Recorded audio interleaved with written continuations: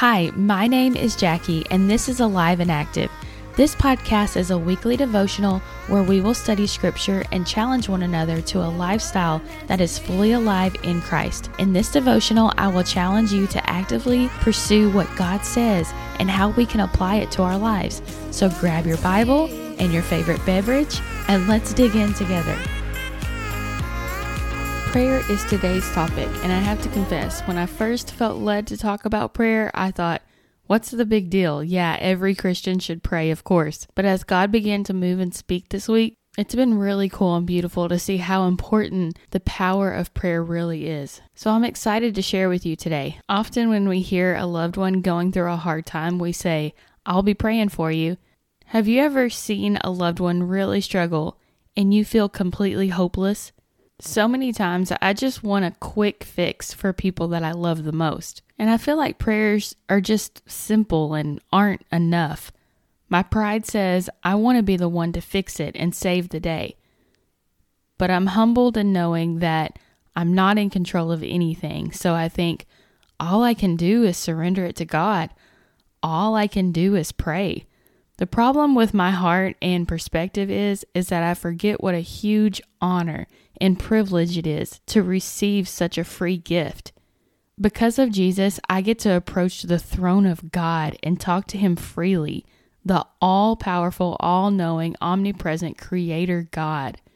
Oh Lord, forgive me of my pride and remove the scales from my eyes and allow me to fully see the power and privilege it is to be in your presence through prayer. Last week, I briefly mentioned the power of interceding for others in relation to the story of Lot in Genesis 19. We see that same power of interceding in Numbers 14. When the Israelites grumbled and complained, they were saved from God's mighty wrath because Moses interceded for them. God's very own words to Moses in Numbers 14:20 was, I have pardoned them according to your word. Exodus 32:14, God honors Moses' request to save the Israelites again. It says, so the Lord changed his mind about the harm which he said he would do to his own people. The prophet Jeremiah says, now therefore amend your ways and your deeds and obey the voice of the Lord your God, and the Lord will change his mind about the misfortune which he has pronounced against you. That's chapter 26:13. Wow, how powerful that Almighty God can change his mind because he thinks so highly of our prayers. Through prayer, we can confess our sins and we can be made right with God and holy. James 5:16 says, confess your sins to each other and pray for each other so that you may be healed. The prayer of a righteous person is powerful and effective. When I think about the family that I was married into, I'm truly amazed by the miracle and covering over them. My husband has 5 siblings, all of which are married, and all of his siblings and their spouses and their kids have their own unique personal relationship with the Lord.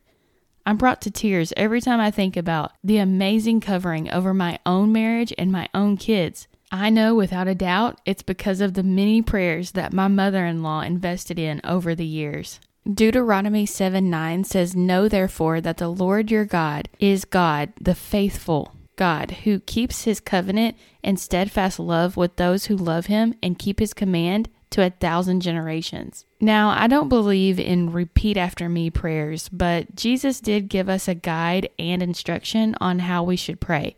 Most people have heard the Lord's Prayer. Let's dissect Jesus' example of prayer format in Matthew 6. Our Father in heaven, hallowed be your name. Your kingdom come, your will be done on earth as it is in heaven. Okay, this means we should first acknowledge who we are talking to.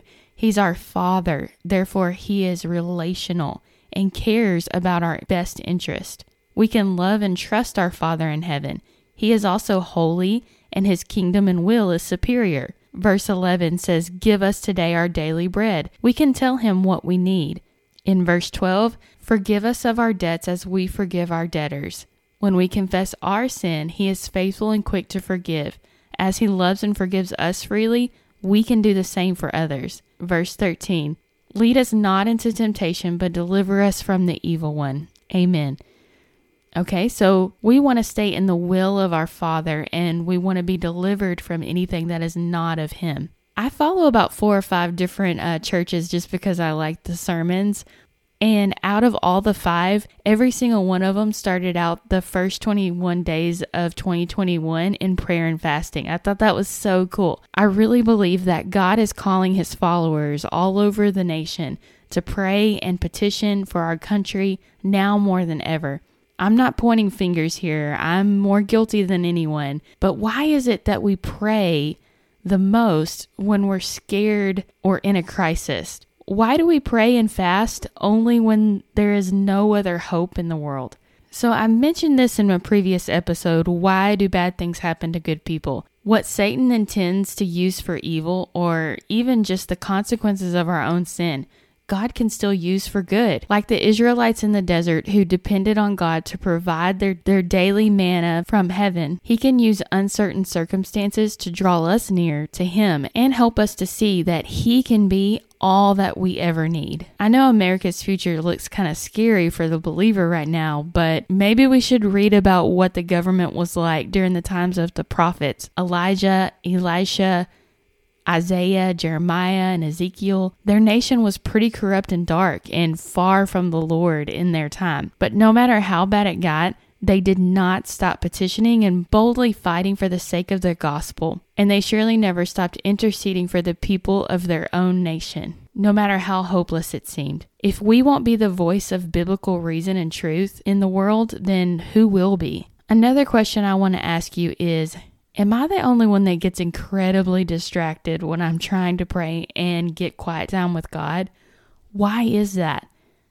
It's because Satan would love nothing more for you to mindlessly, in contentment, be scrolling through your Insta and Facebook. If you're sucked in social media versus being in the Word, then you can easily spiral into all kinds of thoughts of lust or envy, or getting sucked into a political debate or a relationship drama. Fighting your battles through prayer in the presence of God is the last thing Satan wants you to do. In the book Get Out of Your Head by Jenny Allen, she mentions this kind of distraction. She says that prayer is where we deepen our connection and change our thoughts to kingdom-minded work. Satan knows the power of prayer and quality time with our Maker, and he will do everything that he can to keep you distracted and distant. And oh Lord, let us be a people that enter into prayer for the relationship, not expecting God to be our genie in a bottle that we can just rub whenever we want and expect our every wish and demand to be met. Prayer is about spending one-on-one conversation time with a holy and loving Father. It's about allowing him to shift our focus and our thoughts to kingdom-minded work.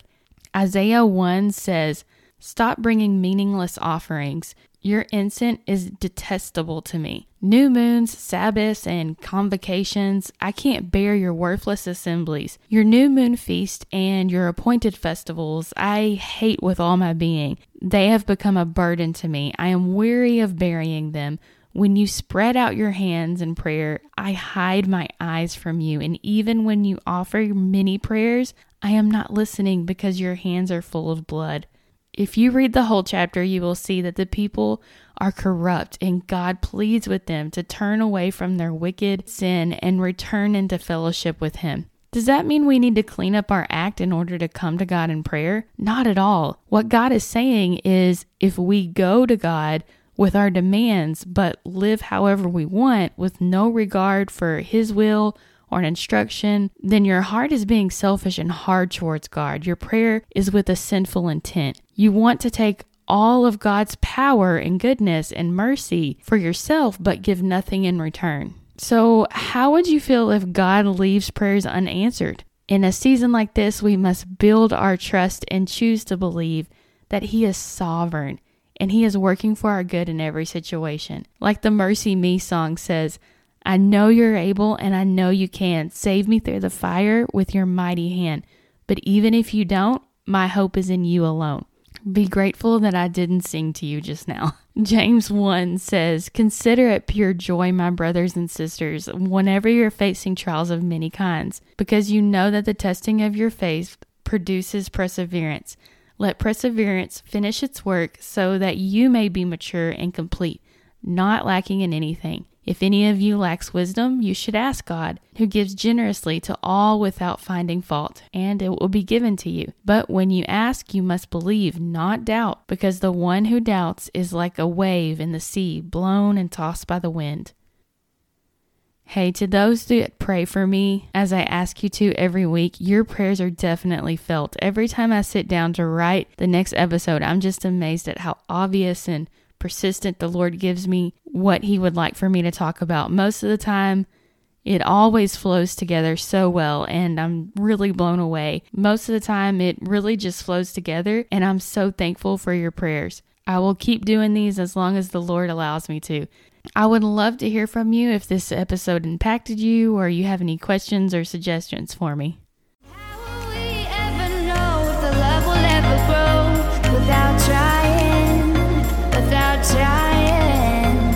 And how will we ever see if we are meant to be? It's different. Thank you so much for listening. This awesome song is titled Meant to Be by Ark North, featuring Christina Marina. Please know I am praying for you every week, and I would so love it if you would pray for me as well, because your prayers are powerful and effective.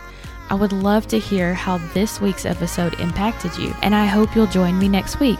Until next time, let's go be doers of the alive and active Word of God.